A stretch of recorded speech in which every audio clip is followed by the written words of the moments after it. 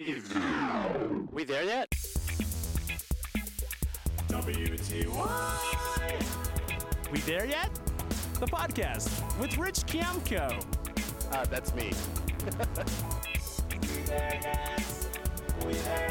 Okay, well, we're here, and I'm virtually sitting here with Tony Lin, who is a journalist, and I met you through GLAAD Media. We are in the middle of ground zero, New York City Metro. Well, I guess virtually everywhere in the world is in the middle of ground zero of coronavirus. Right. But I met you on a virtual meeting with GLAAD Media, and you are a journalist. You were in China. Tell me a bit about what happened, what's going on, and what's up next. So basically, this I'm a documentary filmmaker. I'm a journalist for Quartz, a finance business media based in New York and Hong Kong and Africa and all different places. So what I have been working on is to cover China's international influences, and of course, coronavirus has become a huge headline for me since January.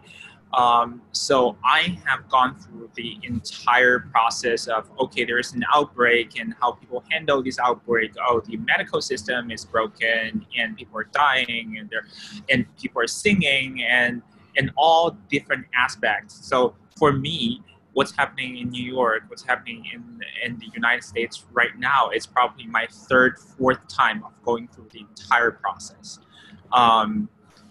So wow. For me, I feel like I'm a time traveler. Yeah. Right. You've seen the original version, I guess, the arc. You've seen the arc, or you've actually seen the curve in China. Right. And you've seen the curve in Europe, and now we're trying to flatten that here. Right. But you're like, okay, this is how you. Like I imagine, and I don't mean to make fun of it, I'm making fun of it, but people are like, no, you're not going to jazzercise your way out of it. You're not going to get an ab roller. Here's what you really need to do to flatten the bump. I guess, not that you're a medical professional, but you're someone who's been watching what's been happening in each of these situations. So what is your takeaway? Because I feel like this has been I've been watching the lava come off the side of the volcano. And at first Trump's like, this is a hoax. And then now he's like, this is real. I've known it was a pandemic all along. And you're a bad journalist for asking me what would I say to people that are afraid? I'm like, it's not, I thought that was, maybe there's contextual issues and he was triggered, but really, what would you say? So what are you seeing? What did you see there? What did you see in Europe? What are you thinking for the US? So when Trump is calling this a hoax, it's not just Trump, one person.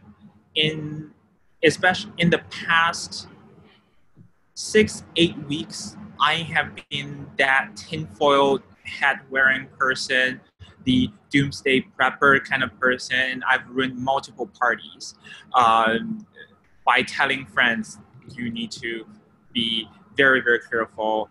And that was the time, especially in early February, everybody was saying, a lot of people are saying, even the smartest people, I know, we're saying, okay, it's just a flu. Look at how many people flu killed, and look at this coronavirus. It might well be a media hype and all of that. And Trump's narrative of hoax, I think it started with Fox News. I think Fox News are trying really hard to make it a case. It's Democrats trying to use coronavirus as a way to attack the legitimacy of the president and all of that. But even before that, there is such a stubborn view from CNN, from other, all the mainstream media. What they're doing is to conveniently say, okay, there is something that is here, but you know what? Let's debunk this. Let's debunk this hyperbole by comparing the numbers between flu and other diseases and coronavirus.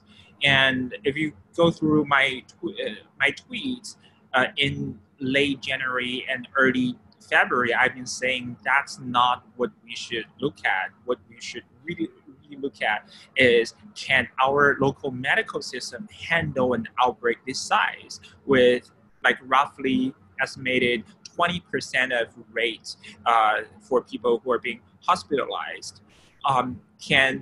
can we actually can our hospital handle these many patients, and can these poor people can poor people and uninsured people afford the treatments? But at that time, not many people listened, or some people, when I was at when I was at parties and people just like nod along, of course, that makes a lot of sense. But they don't really listen to it. It wasn't until there is a whole lockdown of Italy, Rome, Italy, and then all of a sudden, people in America start to feel, oh my God, this is real. People are suffering. Many of them still didn't completely buy it, but definitely Italy was a wake-up call. So I do feel like there is a subtle racism out there, that the suffering in China and Asia, generally people find that's very distant. That's not relatable to me. But when, Italy, there's something happening in Italy, I have to cancel my wedding and all of that. All the shit is real. Right. I mean, I guess, I have another friend of mine who's Chinese, and she was, as soon as we heard about it, she was already panicking and like not wanting to go out. And I even thought, like, are we being racist or our own self-loathing? Just because I'm like, but I'm already very germ aware. Like when I'm a comedian, I'm in clubs, and now when I was the last phase, I was like cleaning off microphones and stands and the wires before going up for shows. But even before that, if I'm in the bathroom, I'm not touching anything. I'm like knobs. I'm always like using something other than my hand to open. And I'm like, when I wash my hands, I'm like elbowing and. Wow, you're way better than me. Well, because I not that this is a direct correlation, but I had Lyme disease many years ago, and it just made me think like I just disregarded that. Well, whatever, and that little piece of carelessness, like. I was like in a wheelchair or on crutches or all these different phases of that process, and like shooting a PICC line, a tube into my pericardium, like basically doing chemo, not exactly chemo, but some sort of chemical treatment for months, and thinking at first I just wanted to pass. I didn't want to be in a wheelchair. And then I'm like, okay, can I just be looking cool in crutches? Can I walk without that obvious of a gimp? Like I went all these little kind of plea bargainings with God. So after that, I'm just like, I am any kind of preventative for any kind of medical situation that would cause me distress. I'm like, I am much more proactive in that. But not to say that, sexually, I practice safe sex every single time. And I think immediately I'm getting a blood test going every time I didn't do the appropriate thing. I'm like, why would I do that to myself? So, I felt a little like an outlier. Like I immediately was staying in. I had a little cold and I stayed in. But I thought maybe I'm crazy because everyone else is just living their lives in New York and everyone's just doing clubs and going and doing shows. I even canceled some shows before the New York lockdown because I was like, I just don't feel like, maybe I'm paranoid. I'd rather maybe I won't get sicker. But I thought it couldn't hurt to protect ourselves. And then now, of course, everything is like, fuck, why do we wait so long? Yeah, to me, it's bound to happen. Like I tweeted in early March, basically saying, you know what? A lot of people are talking about all these lockdowns and how they're all these like outbreaks and all of that. On top of all of that, what I'm really concerned right now is all the gyms locked down and how that would impact our gay community. Yeah. How am I going to get abs? I got to get abs and biceps. Like, how am I going to do that? Exactly. For a part of the community that really, a lot of people really have to have access to the gym. And you know what? The next day, Chelsea Pure Fitness that I go to, got shut down, and now all the gyms are shut down, of course. So a lot of times people don't really get the magnitude and all the big things and the small things. Every single aspect of our lives are being impacted right now. Yeah. Right. And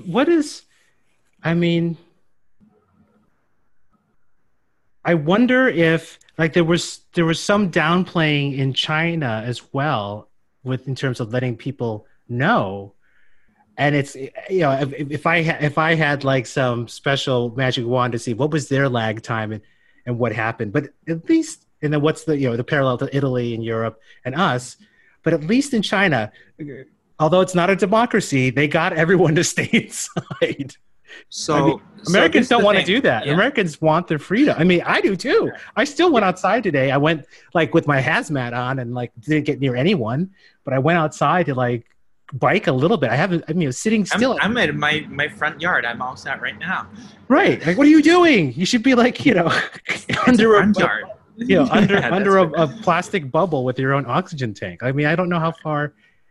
We have to ask Fauci or then what it's confusing too. What we're getting at these press when they have the daily coronavirus press meetings, it's Trump will say one thing, the health official will say another, and then Trump will contradict, and then they'll try to like Trump's part. Yeah, right. I'm just like, just let the doctors talk, let the scientists talk, and like, regardless of political party, just neither political party are trained medical professionals. Let the medical professionals set the. I feel like the medical professionals are sort of. I watch them. I'm thinking, what kind of like gymnastics are they doing in their mind to like politely navigate the politics of messaging? Let me walk you through the timeline of what's going on in China. So basically, in December, there have already been rumors around Wuhan saying that there is a particular market and people who go to that market, some of them has this kind of like SARS-like pneumonia, and you should kind of like stay away from it. That was the time. So people were already making rumors around that market going. That's right. We're coming down. Yeah. And it took China for quite a bit of time to acknowledge this particular virus is human to human.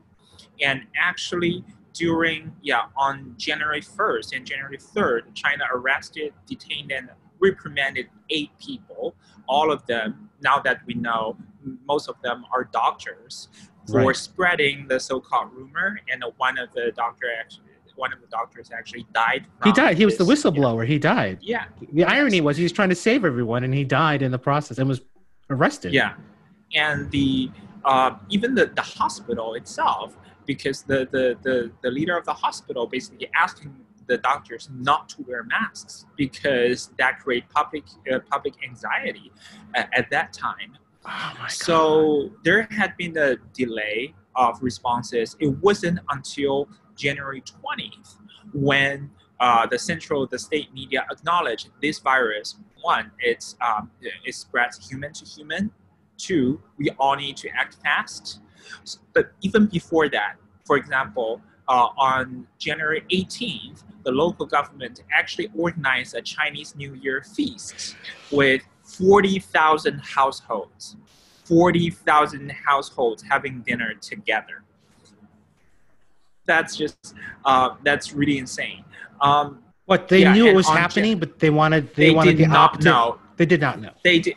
Well, actually, I have I produce a documentary, a video for Quartz. It can be searched on YouTube. It's called Lessons from China's Early Coronavirus Response. It has 700,000 views out there.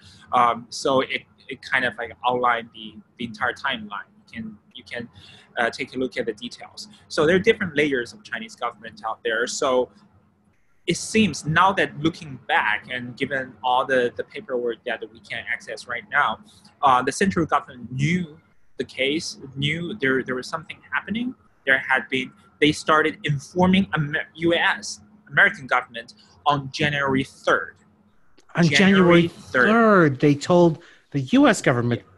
So January 3rd, but they weren't telling their own people? They're not. On the same day, they arrested people. So, we have to really look at the cover-up within China, but also we have to start thinking China has been giving the United States constant updates since January 3rd. January 3rd. So this is not some, we found out in February, call it a hoax in February. No, absolutely not. Just so it's clear, because it's so foggy, like there's so many different stories, and even like the versions I've heard out of Trump is like, I knew all along. Like, well, didn't you just say it was a hoax? Didn't you dismiss it? So it's like, and even the media, there's there's such a constant media feed, everything's breaking. So I can't tell anything, if anything is important. It's always breaking. So there's no they don't have a timeline on the news like going, here's this information on this day. It just keeps slowly tweaking and updating. And I never really know, when did we actually find out? So our government knew as of January 3rd that there was this coronavirus existed, and it was spread very easily, and it was dangerous.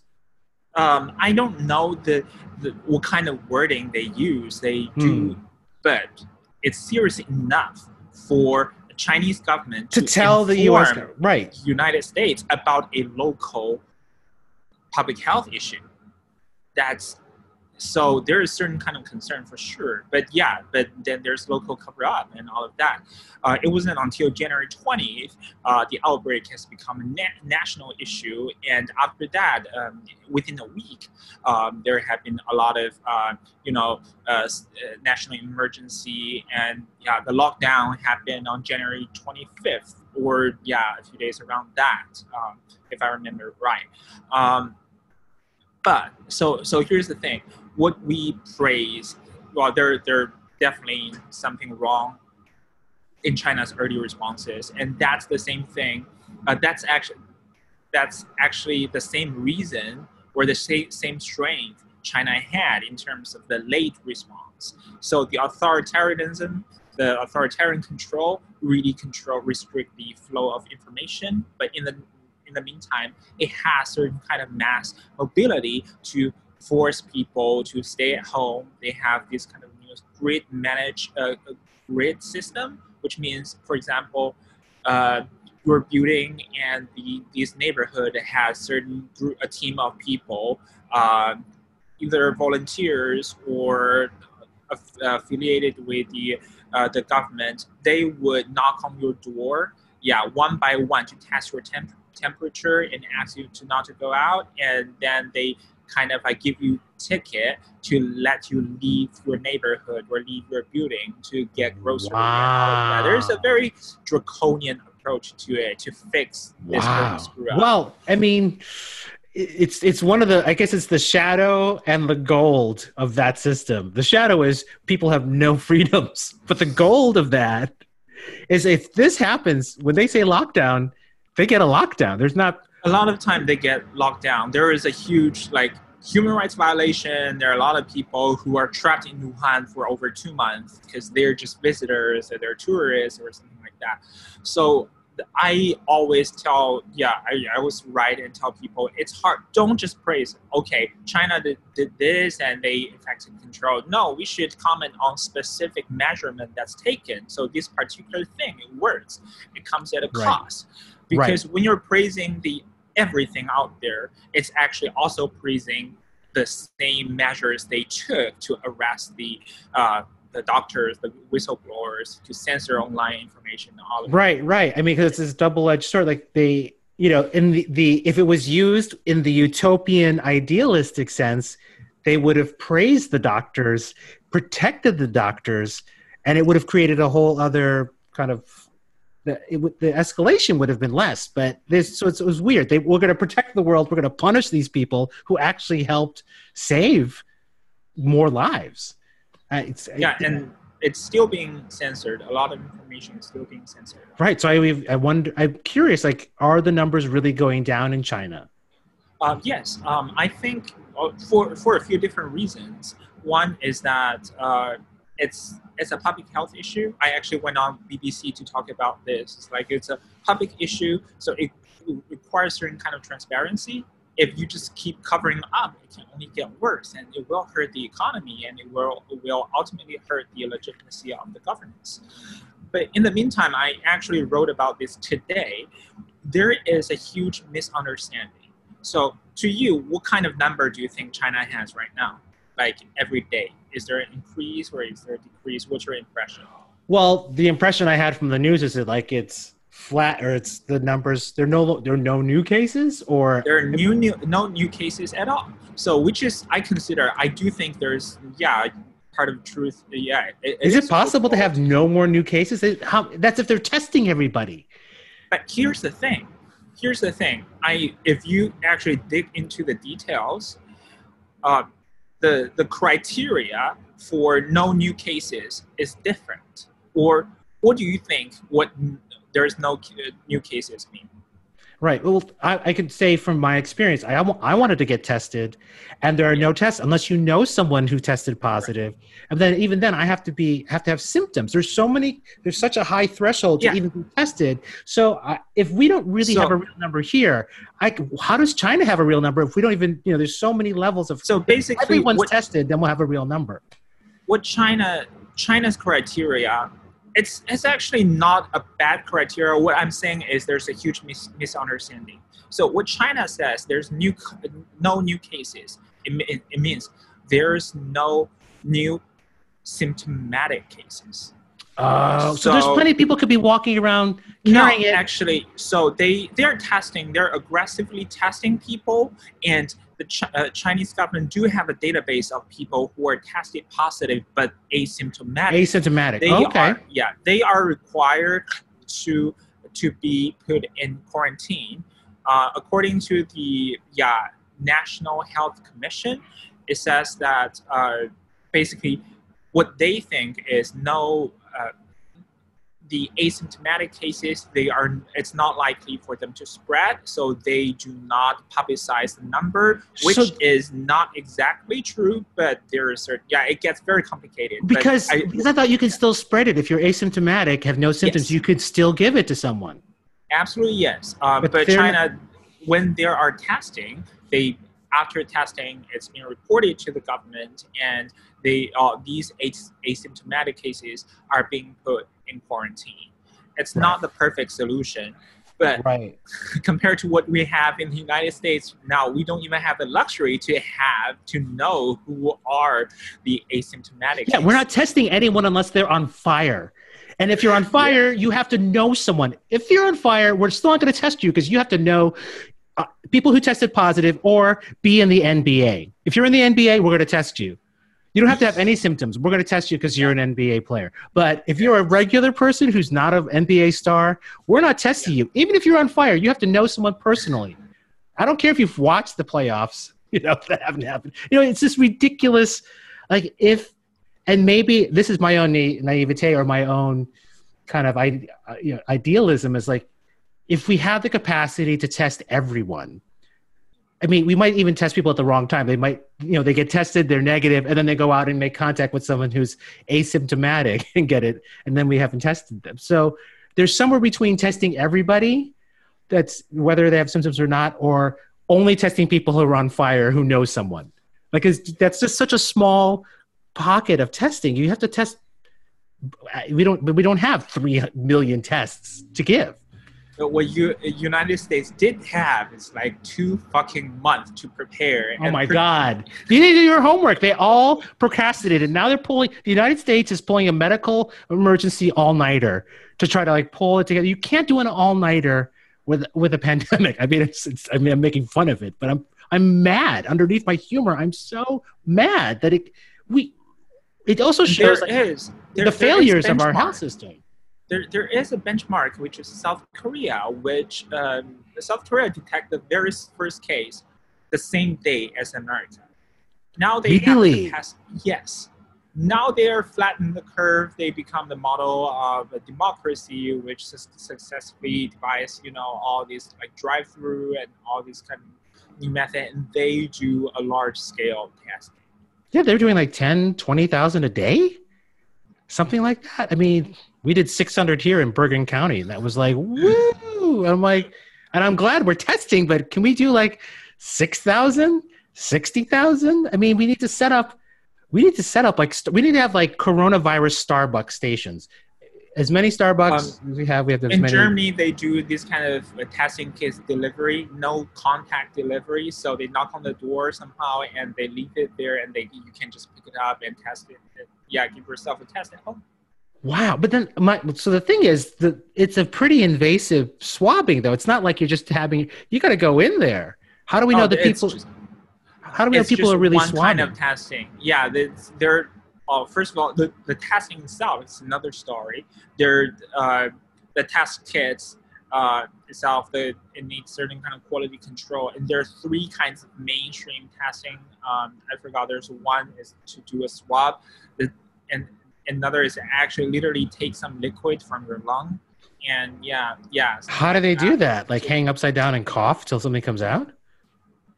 I'm not a medical professional, and also I consume a lot of information, this medical information in Chinese. So I have to really watch out, what I say here in terms of translation and all of that.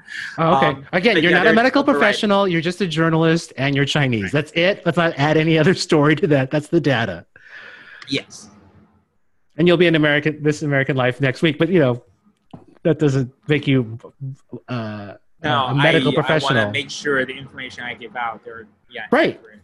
Right. And so, the testing can there might be a chance. There might be chances of false negatives. That's what. Right. But what's fascinating is the way that each neighborhood has a team to go door to door and give a pass or a hall, basically a hall pass, a Chinese government hall pass for you to go out. And also everybody gets a QR code. Gets a what? QR code. A QR code. Oh my God. Well, at least they're using QR codes. I don't know where else they use them. I guess they're using them in China. They never took off here. Yeah, it's huge in China, in Asia in general. Yeah, well, that makes sense then, because also if the Chinese government bought it, then it's, everyone's going to use it. Here, there's so many different systems and people decide what they want. And QR didn't have the marketing arm of the Chinese government to say, you're just going to take this and use it and streamline it. So everybody is color coded. So if you're green, it means you're healthy. If you're yellow, it means, you might be a suspect case. If you're red, you can't go anywhere. If you're green, you can travel to a different province at this moment. Wow. Oh, you can. But how do they know? I guess because they test you and then they take a temperature. They still take your temperature wherever you go, I guess. Yeah, my friends' parents, I think they went out for grocery shopping and they got tested. They got temperature check for 5 times. Yeah. Wow. Just on the way to the grocery store. Yeah. At the grocery store on the way, there's checkpoint. And that was a few weeks ago when, it was. Right. I mean, that's great. I mean, can we do it here? Yeah. How would you do? It's not likely. I can't imagine how you do. We can't even get people to vote. We can't even get people to register to vote. How are we going to get people to volunteer to be part of their neighborhood? I mean, I'd love that, but that's, I mean, I guess also some people are volunteers for their neighborhood. So that's amazing that people are that committed to the community that they would go. Well, when it comes to this temperature check and stuff, it comes from some orders, but there are a lot of volunteers who actually volunteer to deliver groceries for the elderly people. Oh, okay, okay. Yeah, and one of the most touching story is actually at one point, it is believed that Kaletra, a HIV drug, can actually help to cure or to at least combat to fight the virus. Uh-huh. Now, actually, there are new research finding out they're not actually that effective. But at that time, when people believed it to be helpful, a team of LGBTQ people, a team of HIV people with HIV, they actually spare their drugs and deliver those drugs to the hospital. Wow! When they thought it was helpful, but it's not. Right. It's not as it's not as effective because I think it was in January or February. There's still a lot of research being done, but actually having the access to the drug would most certainly help people to figure out is it helpful or not. So because there was a lot of I mean, there was a lot of rumors on the internet because I saw a rumor saying Truvada was something you could use to. I mean, I think that stems from this particular drug. Right. But that's how dangerous the internet can be if you don't have the right information. Because I thought, oh my God, I've got a stockpile of Truvada. that I haven't used. Well, I Because do have that stockpile, but yeah. I mean, Yeah. I was a monogamous boyfriend, so I'm like, I don't have to take Truvada now, whatever. But I have only like 5 months worth of Truvada, so like Right. I could sell this, or I should start taking it. I mean, well, you know, whatever. Yeah. But again, I was getting things on Facebook or social media of like, if you drink hot water and you put it, you know, it was like all these weird graphics, like what? Or put a hair dryer in your nose, like. And people are sending me this. I'm like, is this a joke? Are you? But there was no like smiley face laughing. They were just people are sending things that they're desperate or they want to help. But that's not true. If that was true, then they would have a press conference. Go, everyone, you don't need to get tested. Just stick a hair dryer in your nose. Like, come on. I wish it's that easy, but people do want to regain a sense of control. Yeah, they want to know. They want to. If they don't have the sense of control, they want to create something. Okay, I have Truvada where I can buy toilet paper that can give me, so I can do something to change the situation. Right, to feel safe. I'll just, if I have enough toilet paper for the next 3 years, then I won't. Or 30. Or 30. I won't feel the fear and the vulnerability that I'm avoiding. Right. I mean, but there's the other thing though, that the article you sent me about the New York Times about the masks is like, they kept saying in the you know, U.S. media that kept saying don't buy masks, they don't work. They were saying they don't work, and if you had them, you wouldn't know how to use them anyway. And meanwhile, there's a shortage of masks, and even like construction workers now are donating their N95 masks. Which does not work, which literally doesn't work. Right. But they're giving some, because there was another thing about the article like showed that even if you just wore like a bandana, it's still better than nothing. So if you block some, even if it's like 10% or 20% of, I mean, the numbers were even higher, like 60, but it's if you're wearing it tight, but something to stop droplets from getting sprayed right out into your face.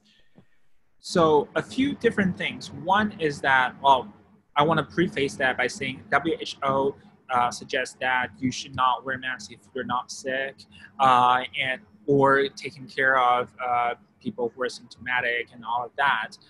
But there are a few different advantages of wearing masks. While we admit that if everybody panic buying masks, it will create a huge shortage to the medical system. But on top of that, first of all, masks can prevent you from touching your face. Right. That's very basic. Yeah. It's second is right now, if you go out on the street, it's very hard to know if a stranger care about their personal hygiene or not. Masks serve a visible social signal that basically alert other people that I do think there is some, in Asia, a lot of people wear masks, then the societies quickly form this kind of solidarity. But here, most people don't believe in the effectiveness of masks, and you really don't know people on the street. Do they care about the outbreak or not? A lot of people are still partying and that. And the third is like encouraging people to wear masks actually destigmatize masks.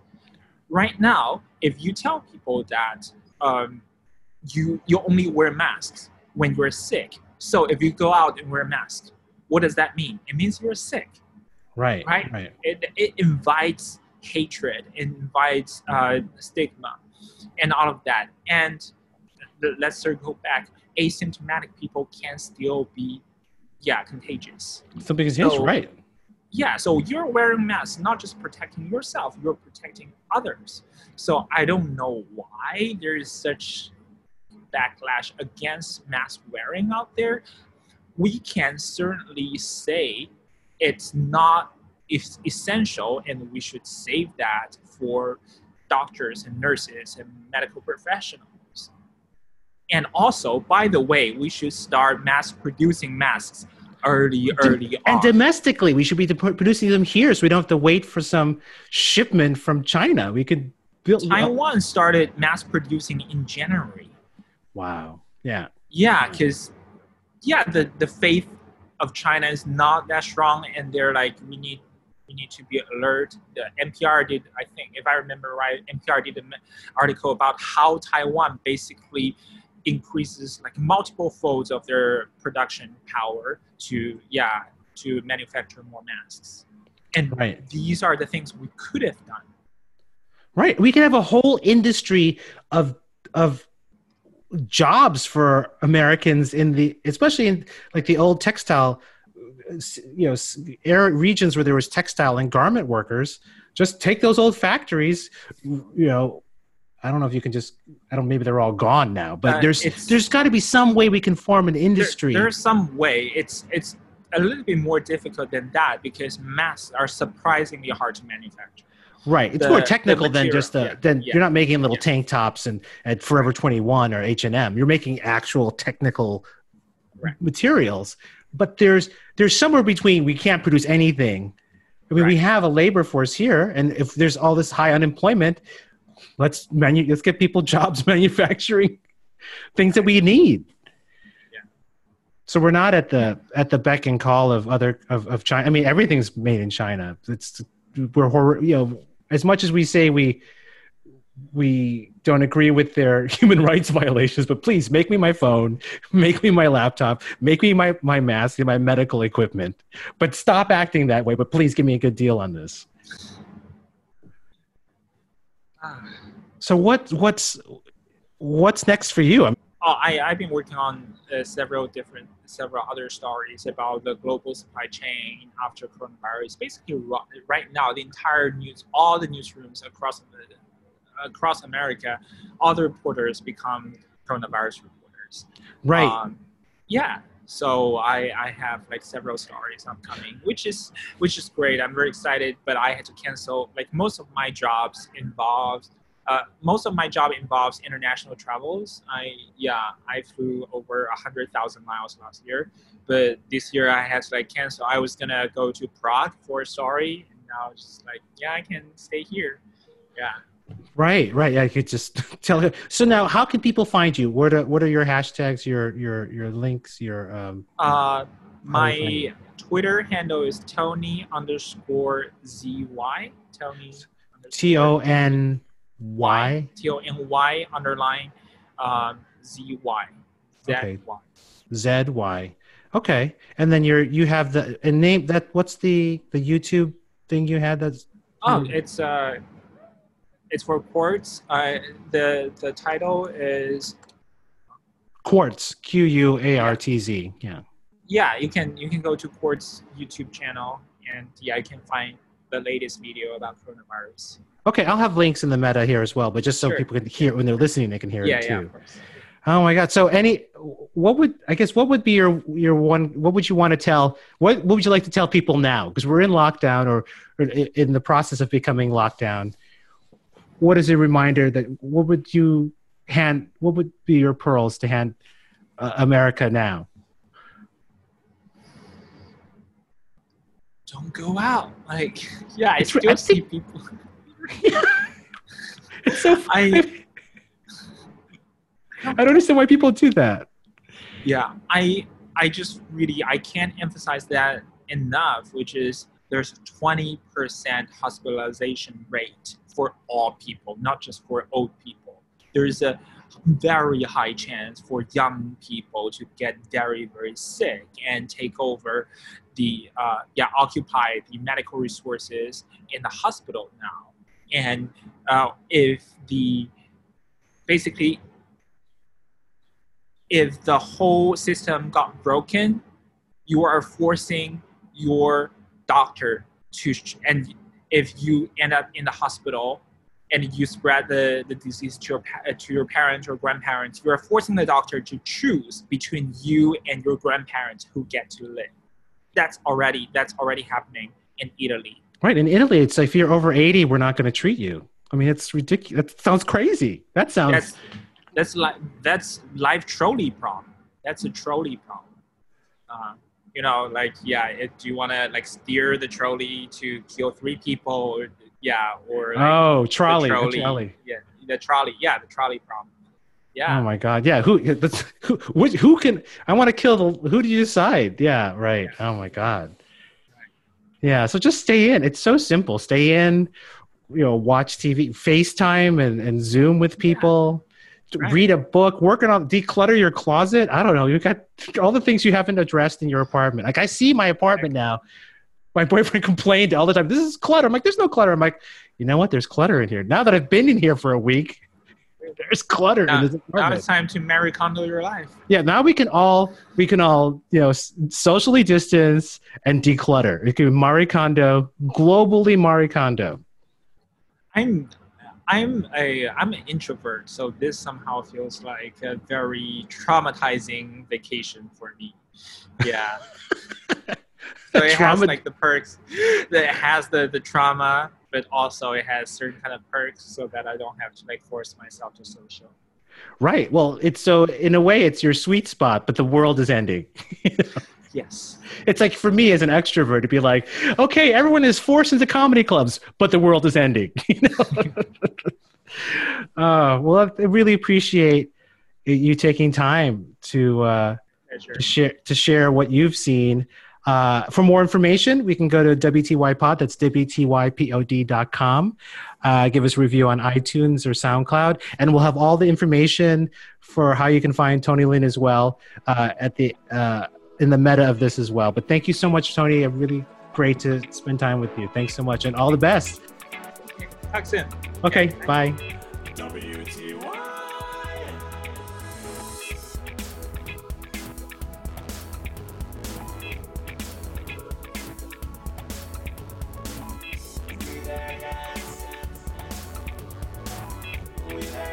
It's a comedy journey.